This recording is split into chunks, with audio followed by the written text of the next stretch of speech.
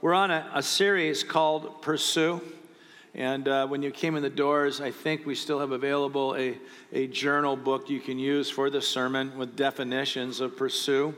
It means to basically seek after something and chase after something. Pursue has a strong definition in it. It's not a casual word. It's not a lackadaisical word. It's something that involves intensity. Jesus said it this way: from John the Baptist until now, the kingdom of heaven has suffered violence, and the violent take it by force. And of course, in those days, if you're going to take a city, it took a tremendous effort to bring down the walls of those cities. Jesus was saying that people are pressing into the kingdom of God. And we need to press into the kingdom of God. We need to pursue. And so we are, in this series, we're talking about our mission statement. Our mission statement says that we pursue God, we pursue people, we pursue God's purpose, and we pursue God's power. It's not that we just pursue power for power's sake or for supernatural manifestation's sake, but we pursue God's power so we can fulfill the purpose of God. Well, we need miraculous money, do we not? We need miraculous protection, do we not? We need miraculous strength and miraculous wisdom and signs and wonders and miracles and God just intervening on our behalf to fulfill what God has called us to do. And so we are on those pursuits. In this particular part of this series, we've talked about pursuing God. We've talked about pursuing God in prayer. Pastor Jan Stahl did an incredible job on laying out the foundation of just being a person, a Christian, a believer in your prayer life. We talked about fasting, that wonderful word called fasting. It wasn't that we're commanded to fast, it's assumed that we will fast. It's a part of what we do as New Testament believers. Last week, we talked about pursuing God through worship. Today, I want to talk about pursuing God and I'm going to add a word to this particular title about studying the Bible. And the reason I'm going to be using the word study the Bible, because I don't think God just wants us to read the Bible. He wants us to study it. He wants us to reflect deeply upon it, because we got to live it out in our life. And to do that, we have to understand that. It's not a light thing.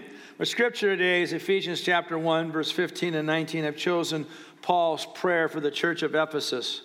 And he says, for this reason, because I have heard of your faith in the Lord Jesus, and your love toward all the saints, I do not cease to give thanks for you, remembering you in my prayers. Now, I'm just going to speak as a leader. This verse convicts the daylights out of me, because one thing I have picked up from the Apostle Paul's prayer life is that he spent a lot of time praying for his churches and praying for his sons and daughters in the faith.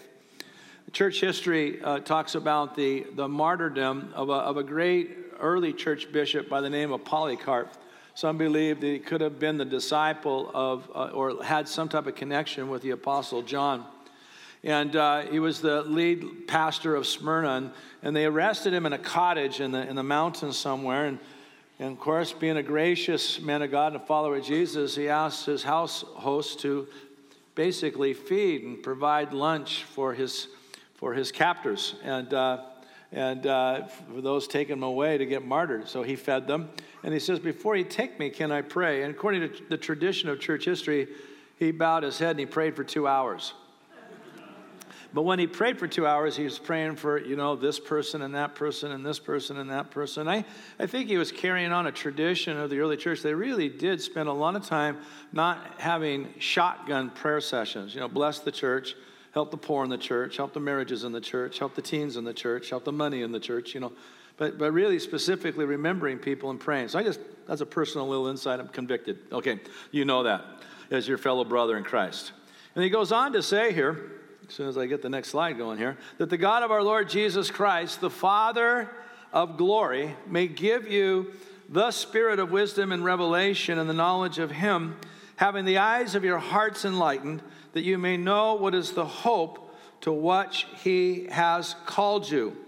Going on, and what are the riches of his glorious inheritance in the saints, and what is the immeasurable greatness of his power towards us who believe, according to the working of his great might. Now, Paul has a very specific apostolic prayer here. And he's praying for a few things for the Ephesian church. If he's praying that for the Ephesians church, he's praying it for the rest of the church. If he's praying for the rest of the church, is something that we need to get a hold of today in our walk in life and being the church of the 21st century. You believe that? Whatever this prayer is, it's not for the Ephesians. It's for me, it's for you. The first is this, that they would have the spirit of wisdom and revelation. Now, that prayer is that we would experience what it is to know God and to experience God. And not only to know God and to experience God, but also to be able to walk in a way or live in a way that God wants us to live. Wisdom has with it in Scripture the understanding of not just the accumulation of information, but the application of truth in the way we live out our life. And Paul's praying that you will have an encounter with God and that you will live out the way he wants you to live. God would reveal that to you. Now, this happens when our eyes, he says, are enlightened. So let's talk about this, or that we come to a place of understanding. And so let's talk about coming to a place of understanding. We understand God through a lot of things, but the main thing that we understand God through is through the Scriptures. And the Holy Spirit, who as believers in Christ we possess, is going to open our eyes or open our understanding to what God has revealed in His Word. This is what it is to have the spirit of revelation and wisdom and the knowledge of Him. He's revealed Jesus to us in His Word. Now people say, well, I find God in nature. Nature has a level of revelation. In theology, it's called the cosmological and the teleological, evidence of the existence of God. We have a painting because we have a what? Painter. That's the answer. Okay, painter. We have not just a painting, but we have a painting with design and purpose and just the intricacies of my body and your body and the cycles of nature and gravity and the laws of the universe, tell us that we're not an accident, that there's design and there's intention and there's purpose. And that brings me to a general understanding there's a creator, but it doesn't really bring me to revelation specifically of who God is. Some people say, well, conscience will reveal God. Well, the problem is I can change my conscience. Conscience it has some good things. We'll answer for that, but conscience can also be altered. I can look in the mirror and I can change what I see, or I could break the mirror. Sometimes we break the mirror, okay, and conscience goes away and we just don't feel good. But we don't feel anything anymore. The Bible calls it a seared conscience. So God, the way He's going to reveal Himself to us is He's going to reveal Himself to us through the Word that He has written to us, through the Holy Spirit is going to give us understanding of that Word. Now, this knowledge, Paul says, is going to bring you and I hope. How many of you would agree with me that God has a plan for you? Amen.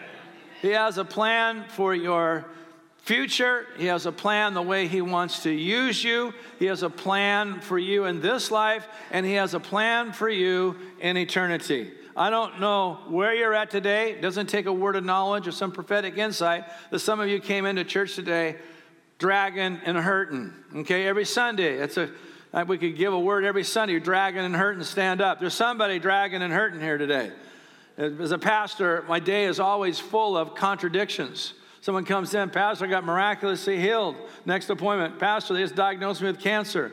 Pastor, we just got a brand new house. Oh, great, you got prayers answered. Pastor, we just got evicted. Okay, well, does God just love one person better than the other? No, people go through seasons. Every dog has his day, Everybody's going to go through some tough times.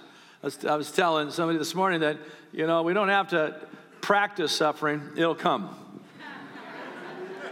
Just be happy, because suffering will come one way or another. We have our ways that God works in and through us. But He has a plan for our life, and it's revealed to us in His Word. And He goes on to say that we would also, in that plan, that we would understand the riches and of His glorious inheritance, that God has some great big things for you.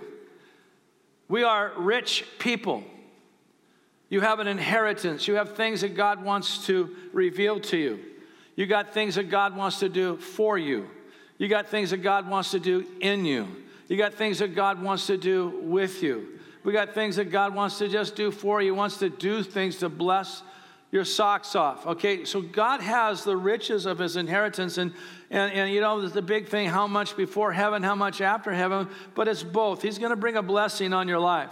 Life is not always going to be that just cozy and wonderful, but he's a good father. He gives us richly all things to enjoy, but his biggest thing is his purpose in your life. He's blessing Kevin and Tiffany with a great purpose to be his ambassadors, to go to a place to declare the kingdom of God. What an incredible, true riches of the kingdom of heaven, Jesus described that. He had a plan. He had a spiritual inheritance for them. He has a spiritual inheritance for you. You heard the prophetic word today, the young generation. God has an inheritance for you. He has something for you to possess. My wife and I, throughout our 20s, we knew that God had something for us, so we couldn't define it. We just knew he had something for us, and we based our 20s on making some radical decisions to position ourselves for that thing he had for us. You have to believe that.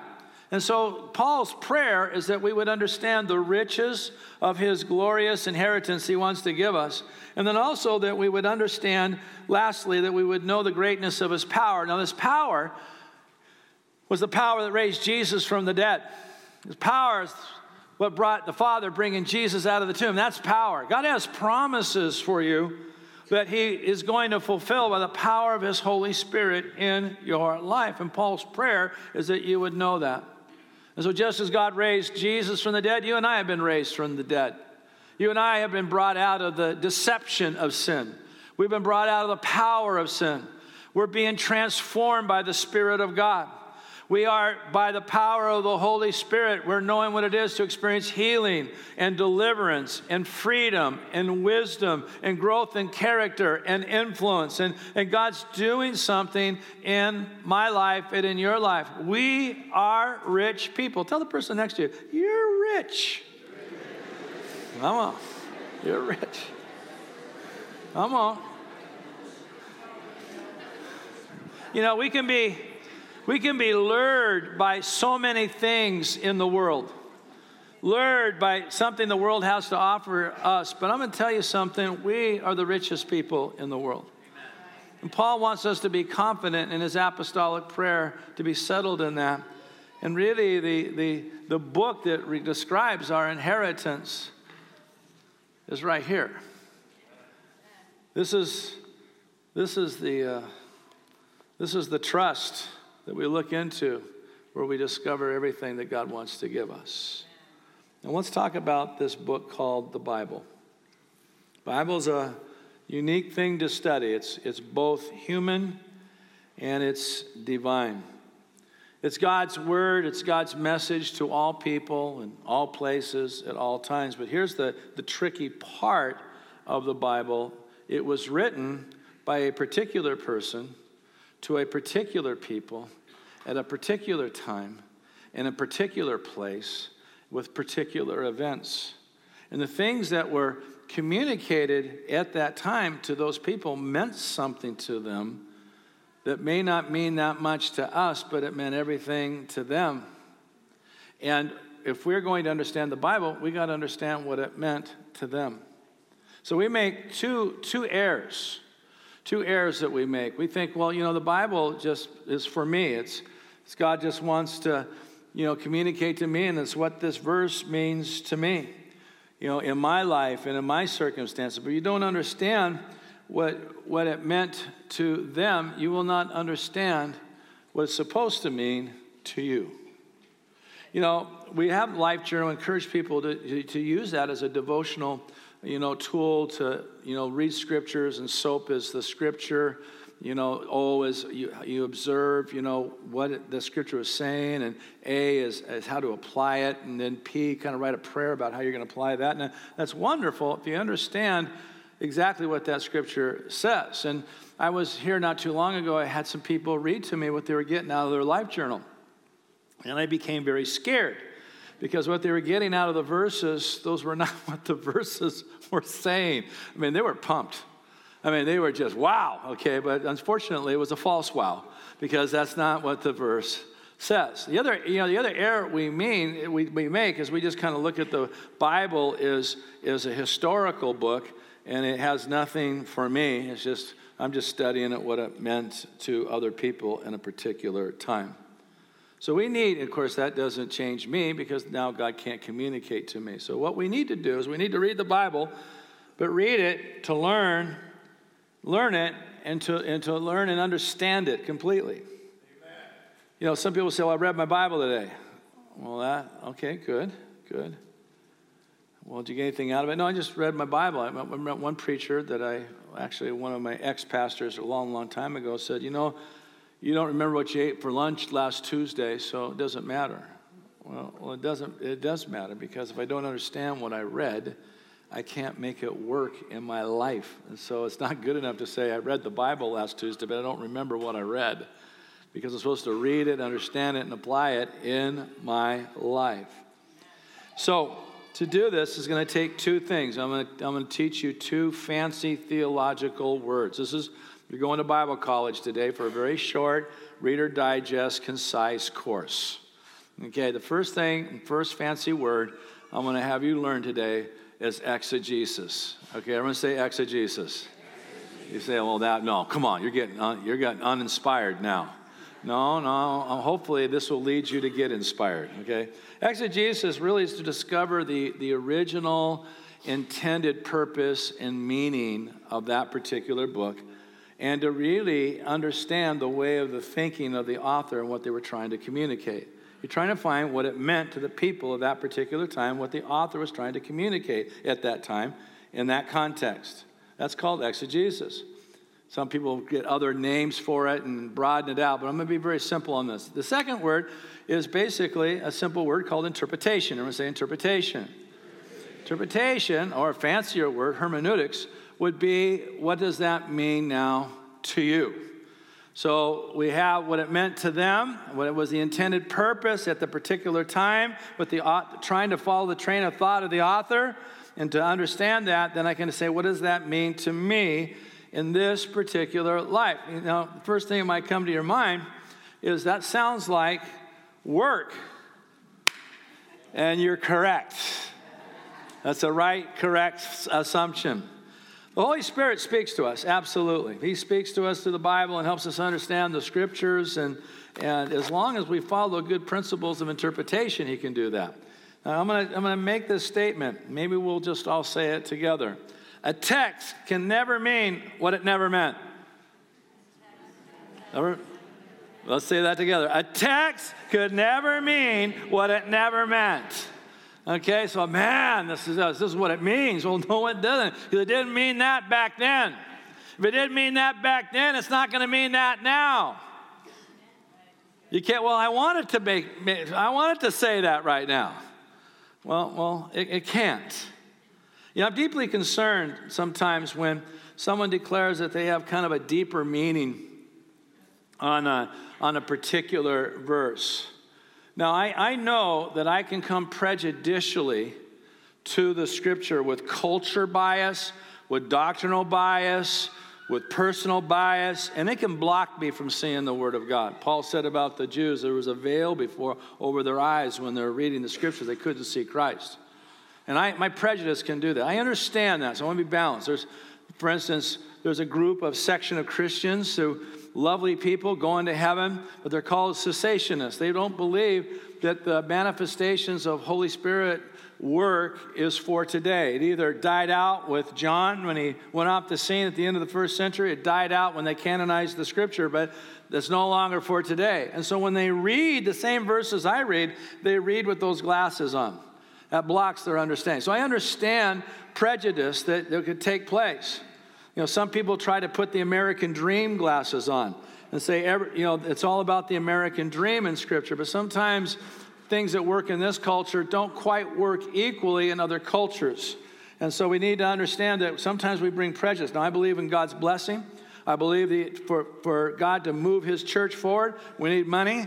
And we do better when we're in one piece healthy to go fulfill the will of God. So I believe that. But to say that no pain and no suffering and no consequences and no weakness and everyone can have what they want is really an American thing. It's not a biblical thing. I've joked with you, I'll never be Michael Phelps, okay? I can't say I'm going to be like Michael Phelps. I'm going to swim like Michael Phelps. Michael Phelps has the wingspan of like 10 eagles, okay? Okay, I have little vestigials coming out of my shoulders. I look like a T-Rex, okay? I'm a little dog paddle in the Olympics. Yeah, it's never going to happen. God didn't make me that way. He made me to push things and throw things, okay? But Michael Phelps was made to swim. And so here's this thing where we get in our brain, we try to inject it in the scripture. But what happens when I think I'm going to be unique and I'm going to dig something out no one else has ever seen, you know what's going to take place? I'm going to lose what was originally intended sometimes. And this is where cults land, and this is where heresies start. So we got to be very careful. The Holy Spirit speaks to us through the Bible and helps us understand the scriptures as long as we follow good principles of interpretation. Now, I know this is kind of like non-inspiring, like go out, and love your neighbor today. We all feel good. We're going to love our neighbor. I want to give you some tools to know what it is to go after the truth of the scripture. First tool is, and we've already talked about it, is then and there, but here and now. In other words, then and there is what did it mean to the people that it was originally spoken to in their circumstance and their situation and their culture and in their language. Okay, I got to understand that. And then understanding that, I go to interpretation, the here and now. What does that mean to me now? What does that mean to me? And so you can go through the whole journey of Israel. You can go through the life of David. You can see the things that took place in Joseph. And you got to understand what it meant then, but how do I understand God now? Now, the Bible's not just a straight out book of propositions. 1, I am God. 2, no other gods besides me. 3, repent, love me, or get nuked. Okay, 4, Bible's in stories and allegories and history and journeys, and we got to draw out of that the truths of the scripture. It's not all just direct language. It's poetic language. It's allegorical language. It's story language. It's historical language. And it's cultural language. We got to do that. So to do that, we have to do exegesis. Okay, second is this. What did the original author intend? Now, I give all upcoming preachers this particular mantra that I try to drill in their brain. And I say this to them: find out what the original purpose, or find out the original purpose of what the author was trying to communicate. Find out the intent of the author. If you find out the intent of the author, you will find out the intent of the Holy Spirit.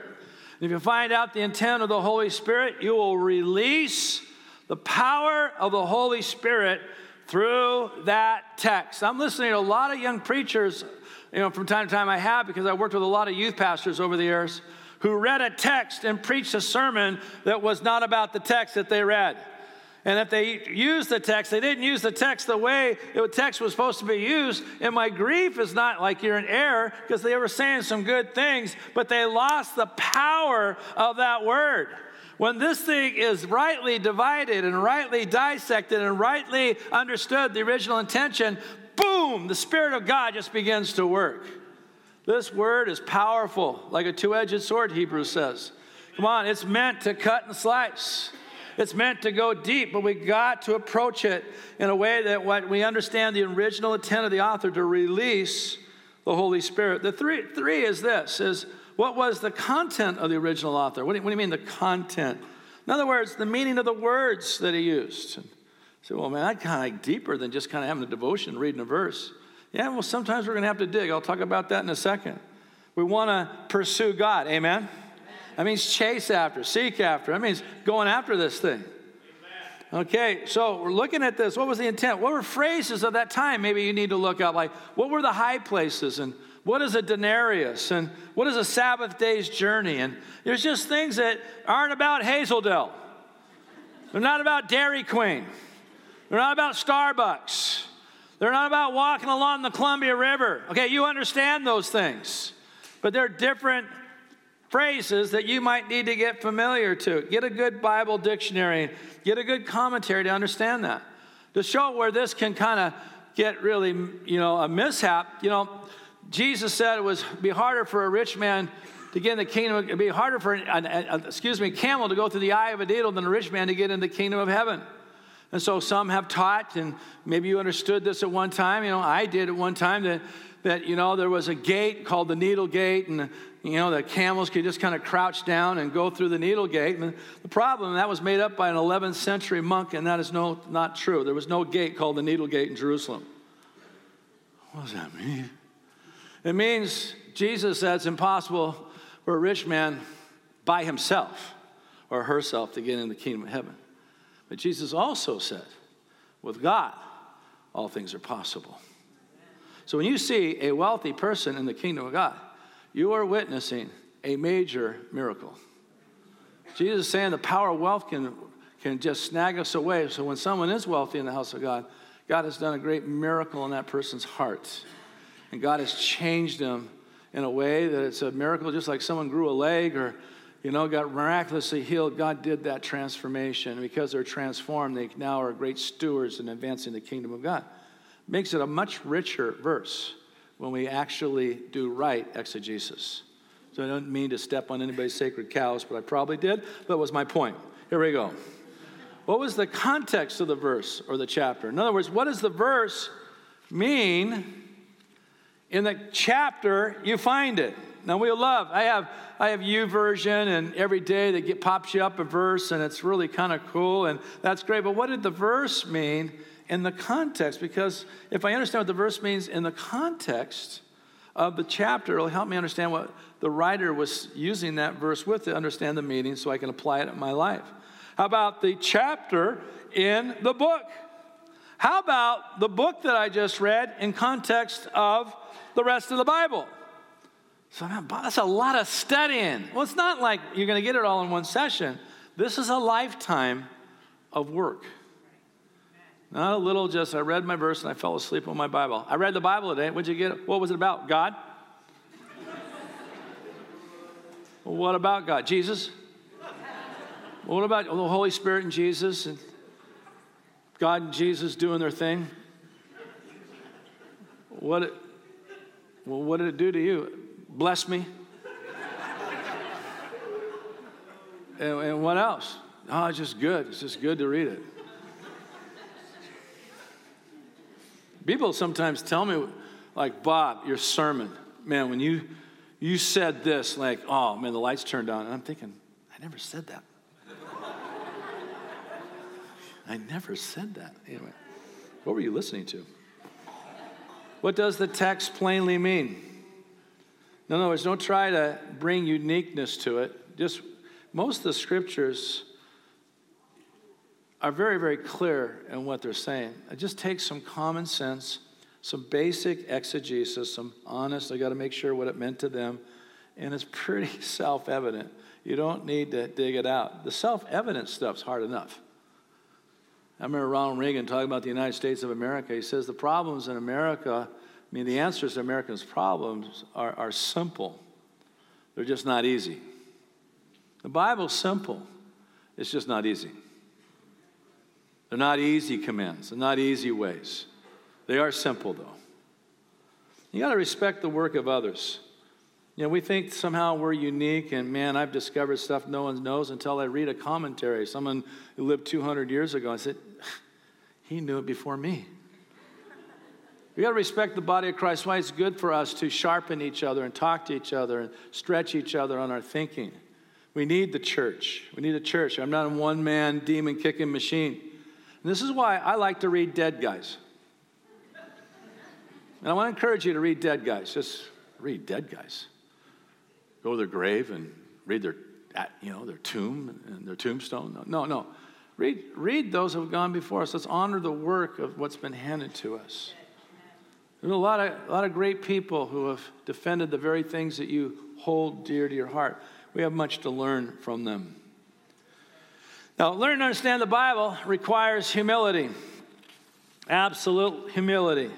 James says it this way, therefore put away all filthiness and rampant wickedness. In other words, repent before God. I'm going to live your way. And receive with meekness the implanted word which is able to save your souls. Come on, the humility that I have things to learn. The humility that I may have prejudices. The humility that I may possess wrong thinking. The humility that I may not be living in compliance to some area of the will of God. The humility that says, maybe I've been affected by culture and I need my mind renewed. And so I want to say this. Really studying the Bible will involve some emotional pain. When I talk to teachers when I'm trying to prepare people to teach, they got to suffer over doctrine a little bit. They got to reflect deeply and wrestle within themselves over things. They're really a sign of a teacher. To really come to truth and confronting yourself and letting the Bible confront you is going to be emotional. And what's wrong? Study the Bible today. I thought it would be blessed. I'm just wrestling with this thing. Ow! Kind of think. Well, that should be good. There should be some pain. We got some idols that need to come down. We got some false concepts that need to come down. We got some attitudes that need to change. We got some waking up to do in some areas. And it's just not all, woo! Some of it is, you're going to hurt a little bit. You know, in physical fitness, you really don't have a workout unless you're sore the next day. Oh, man, my quads, man. My quads. Well, we should, you know, how you doing? Oh, my soul. Soul. Ooh, a lot of Holy Ghost lactic acid.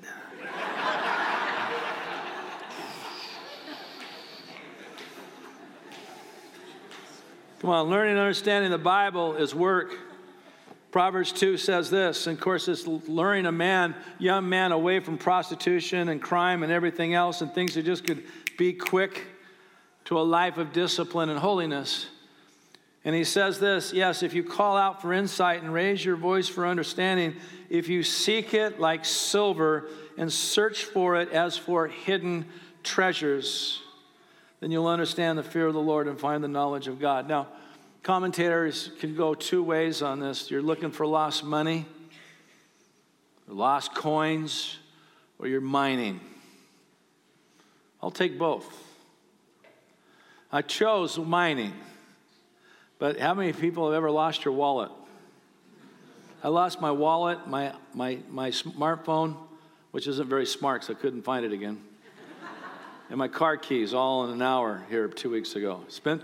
I didn't say, oh, Sue, lost my wallet, lost my car keys, my phone. Let's go to a matinee. Let's go watch a movie. The next 9 hours, Sue and I tore our land apart, our house apart. We retracked steps, walking down the road, just looking. I never found it. Next day, someone knocked on the door, found my wallet on the side of the road.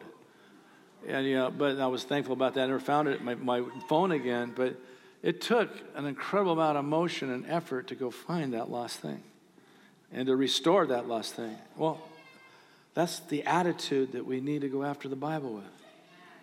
Now, mining, if they're talking about mining for silver here, mining in those particular days was a lot of work. They chose superficial strata that they could dig deep into. The shafts went down usually about 180 to 200 feet. You know, they would dig rocks out of that strata. Then they would haul that rock out with buckets up, and then they would shatter and smash with thousands of slaves that worked around the clock. This was an intense effort to get silver out of rock. Now, if you take those images, and that's the way I'm supposed to go after wisdom and revelation and understanding of the will of God and to know God, then this is not a casual effort with the Bible. I'm going to have to go after it. Now, you may not be able to go after it every day, but just doing casual reading alone won't help. We're going to have seasons where we dig and read and turn off the TV set and meditate and reflect. Maybe get a Bible dictionary to understand certain things. Do exegesis. Really reflect, what does this mean to me? Transformation, bring it to a close. Worship team, come on up here, please. Transformation takes place when we understand and obey the Bible. You know, one of the famous verses in the book of James is this one: be doers of the word, not hearers only. Be doers of the word and not hearers only. I believe obedience to the Bible will be reflected in the way that you and I relate to one another. It's not good enough that I read it. It's not good enough that I studied it. It's not good enough that I understood it. I have to obey it. And to obey it, I have to fulfill what Jesus said was the second great commandment. Yeah, I can love God with all my heart.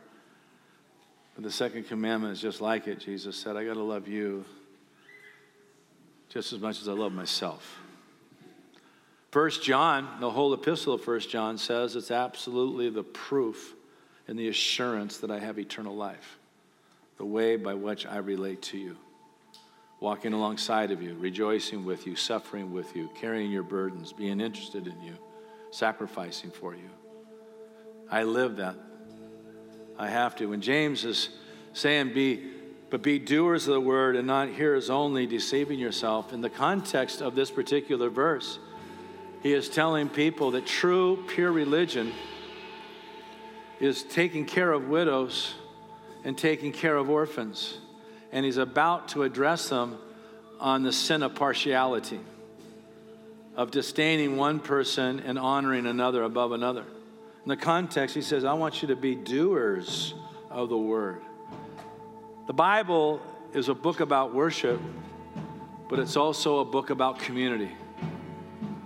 The cross is both vertical, a relationship with God, and horizontal, a relationship with one another. We can't just dig out and study and go mining, which we absolutely need to do. Then we got to go to work on it to experience transformation. So Paul said, I pray for you